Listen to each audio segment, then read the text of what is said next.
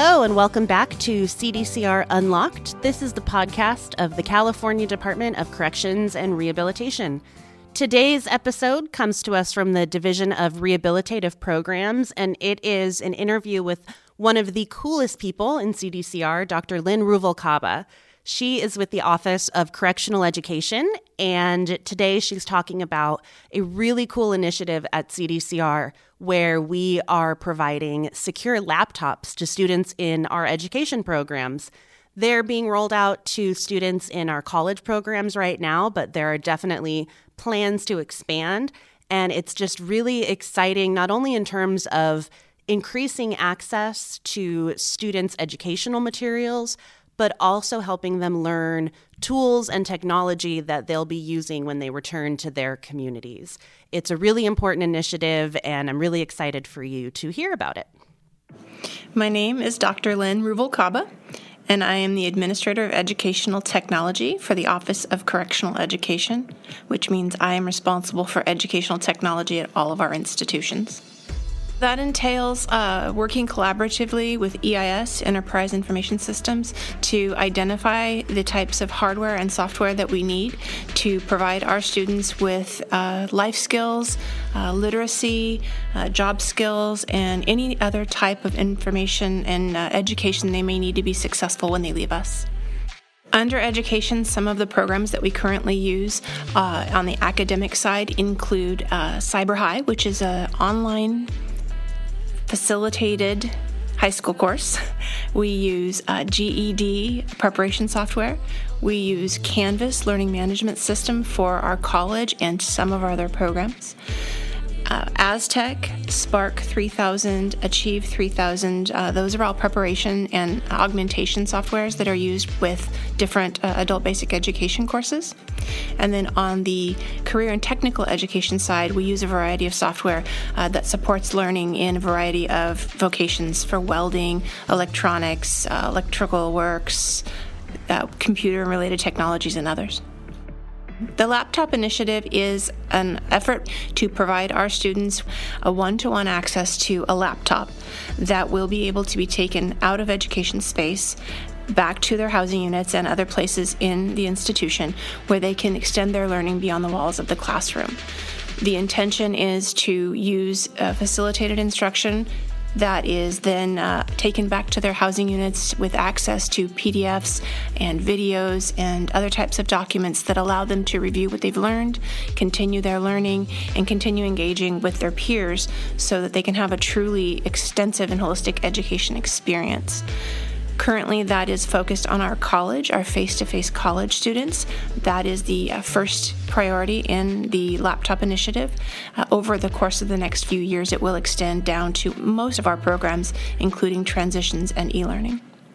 So we have community college partners and 7 bachelor's degree programs at all of our institutions. So face-to-face college is one of those things that our students benefit from much more than they do a correspondence situation. So outside college professors come on site, they conduct traditional college classes with all of our students, and our students earn credits toward associate's and bachelor's degrees. We partner with UC Irvine, CSU Fresno, Sac State, Chaffey College, Pitzer College, and a host of community colleges to provide those opportunities. In the past, the learning has been limited to the time that the professors are on site and then anything they can give them in paper form to take back to their housing units. We know that's insufficient. Students in the community are learning via extended means, so they have access to digital copies of things, research databases, continued education that allows them to truly become the academic individual that they need to be to earn a degree.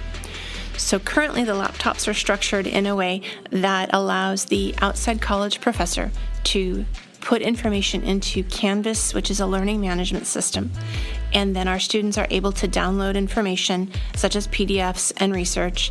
They can watch videos if they're in a wireless covered area. They can listen to audio lectures, and they can take that information with them back to their housing units so they may continue working on the laptops, continue learning, and also create their own assignments, whether that's a Word document or a PowerPoint presentation or an Excel file, whatever the professor needs them to submit as part of their assignment. They're able to do that, and then when they come back into a wireless covered area, to upload that electronically to their professor. Also, what they're able to do, which is revolutionary for what we consider to be incarcerated situations, is they can engage in discussions with one another, only with students who are in their cohort, but they can engage in online discussions that are transparent to professors, CDCR staff, and students themselves, where they may answer one another and engage in academic discourse that expands their knowledge and allows them to appreciate other perspectives. That's something that happens with regularity in a traditional college setting, and we've been pleased to hear back from our college partners that those discussions, as well as the submissions, the course submissions for assignments, are now elevated to the point that they are indistinguishable from discussions and course assignments submitted by students that are on traditional college campuses. So traditional paper correspondence, when we're speaking of college courses that are offered inside our institutions, has been offered via packets. So the teachers would come onto site, they would conduct their hour or 2-hour course, and they would leave the students with packets, whether that's a printed PDF or some other information that was relevant to the lesson that was taught. The students would then take that paper back with them to their home. In their housing units, they would review it, and they would complete their assignments using, most of the time, a golf pencil, which is 2 or 3 inches, and binder paper, which when you're in traditional learning environments is rarely used anymore. And then they would bring that information back to their post-secondary facilitator in the institution, who would package that up, send that off to the professor, and allow the professor to grade, bring it back on when they came the next time. And so there would be a significant delay between when the actual instruction happened and when the feedback came for those papers or those assignments.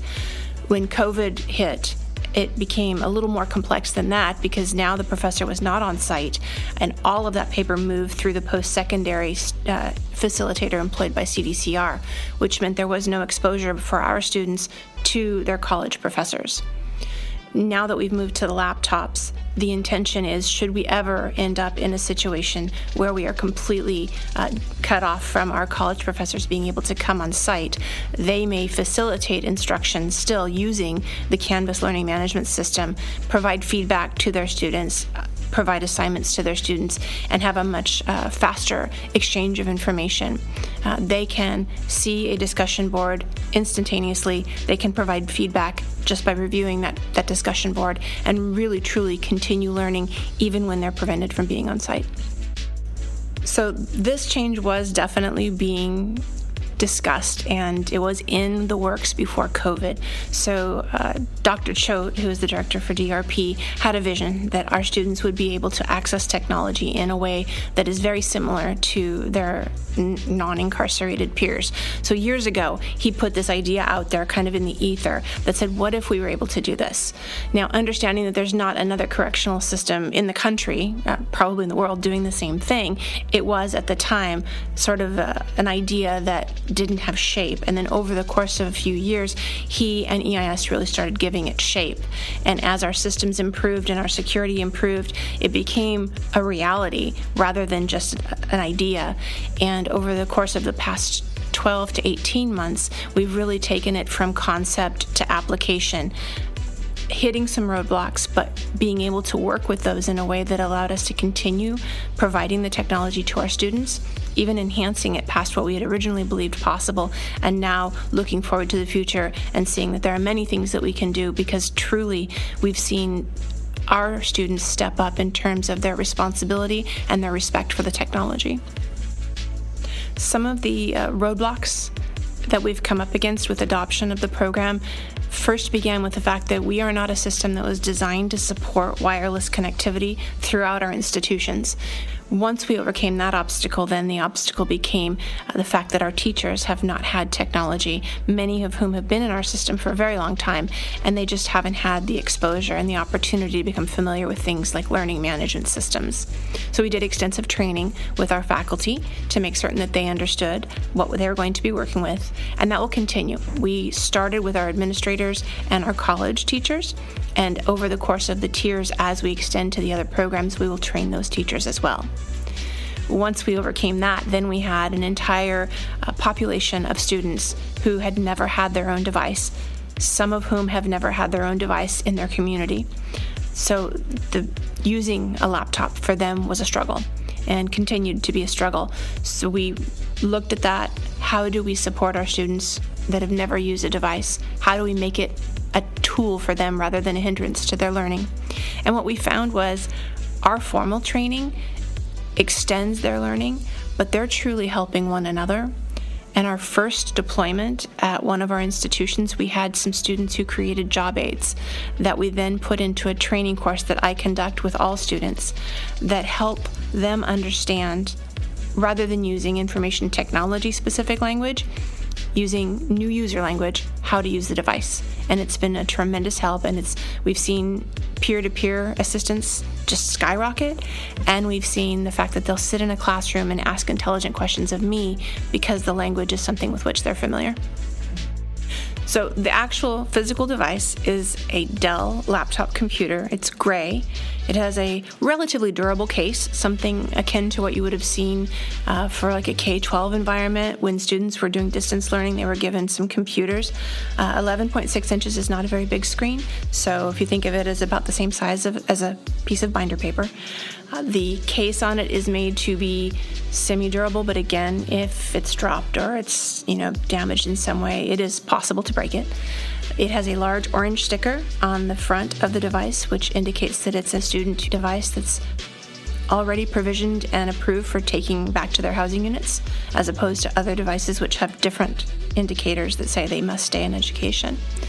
The device does not have any external connectivity, save an HDMI port, which allows it to be connected to a monitor or a smartboard, so that the student who has visual impairment, for example, can connect it to a larger monitor, or a teacher can ask for it to be connected to a display if they need to do a presentation. It does not have any capability for USB ports to be used, including for an external mouse, so it comes with a trackpad, and the students have to use the trackpad, and that is a learning curve. Most of our students have never used a trackpad at all, so they have to learn that as well. Other than that, it's a couple pounds. It's a fairly small device. It's easy to be transported back and forth, and it is an image into the same desktop image that's on the computers that are in the educational space. Currently, it is available at every institution. I'm in the process of completing the student training for the last few institutions, but computers have been delivered to all institutions. If their college partners are participating with Canvas, they have actually started deploying them to the students themselves. And there are only 2 or 3 institutions where their college partners have not yet chosen to use Canvas, but are in the process of doing so. So at the vast majority of our institutions, the computers are already in the hands of the students. So the requirements for them to be issued a laptop are that they are part of our face-to-face college programs, which is either community college pursuing an AA or a bachelor's degree program, and we have 7 of those at different institutions. Once they're enrolled, so they matriculate, they get enrolled in the program, they are approved for the courses that they want to take. Their college partners have worked with our group to construct their Canvas courses and put those into our instance of Canvas, and then the student waits to be trained. Once they've been trained to use the laptop by myself or by their local faculty, their college teachers at the site, they attest to the fact that they've been trained, that they understand the security requirements of the device, the use requirements, and the consequences of misusing the device. They attest to that. They are issued a computer, and then once the college term starts, they're able to log on, access their courses, and participate with their teachers and their fellow students through the device or in class. I probably should mention that we deployed approximately 2,200 of the computers for the semester that ended in June, and we are deploying another 6,000 for the semesters that are starting next Monday on the 15th and through the spring. So we anticipate having between 8,000 and 9,000 computers deployed to sites for this by the end of this fiscal year, which would be the end of June for this college semester, this college year. So I think some of the benefits to our students and society at large extend beyond college. Of course, we have to consider the entire deployment and what happens when we have all of our programs covered, in that we have to view technology as more of a life skill these days than a simple tool. It's a life skill. When our students leave us, they are going to go into society, apply for jobs using the computer, go to work and use a computer, research, look at timetables for public transportation, you name it, they're going to be using a device. And if we do not provide them with the life skill to be adept with those devices, we're sending them back positioned to fail. So this device is not only a way for them to access education and academic content or job-specific content, but truly life skills. And one example I'll give is the learning management system contains a calendar, which to people who are using devices every day, it's not a large deal for them to have an electronic calendar. For our students, one of the reasons they're with us is because they lack some of the time management skills, they're impulsive. Many of the reasons they're with us stem from the fact that they never had those life skills. When I introduce them to the calendar through the training, that is one thing that they have proven they'll use consistently in this first term. They're starting to manage their time. They'll put things on their electronic calendars. They'll put study time on their electronic calendars. They'll put reminders on their electronic calendars. They're beginning to be forward thinking rather than reactive. So when we have an opportunity to allow them back into their lives, they're going to take that job skill with them and that life skill with them. So while it does start with college, and of course degrees are something that people aspire to and they aid in obtaining employment, we're really starting at that fundamental level of giving them life skills. Our teachers are benefiting because not only do they now have students who are more engaged and able to manage their time, but they're able to provide a way for their students to see instruction in 2 or 3 different ways. So if I have a methodology in a classroom where I teach, let's talk about math, for example, with one specific approach, and that's not reaching all of my students. And we know math is a huge barrier to our students who are obtaining GEDs, which will then prevent them from going on to college or career technical education. Math is a stumbling block. People have a difficult time with it, and often it's because we don't have the opportunity to see math presented in a way that makes sense to our learning modality. Using Canvas, using other online learning management systems and tools, our teachers can say, I taught it this way, but have a look at it another way. Maybe this works for you. Suddenly, our teachers have more tools in their toolkit, and our students are able to learn in ways that connect, and now they make the next leap, and suddenly they're able to pass the GED, when before maybe they were stuck. So we really truly see this as a benefit to all of the parties, because it's not just a device, it's not just a computer, it's really a window into possibilities for our students. That was fantastic. Isn't she so cool? I told you. I know Dr. Ruvalcaba, and she is genuinely so passionate about education and rehabilitation and changing lives. She and her team worked really hard, both at the Office of Correctional Education and EIS, Enterprise Information Services, to get the laptop initiative up and running, and I can't wait to see it expand. That's it for today's episode of CDCR Unlocked, the podcast of the California Department of Corrections and Rehabilitation. Thank you for listening, and you can learn more about this department at cdcr.ca.gov.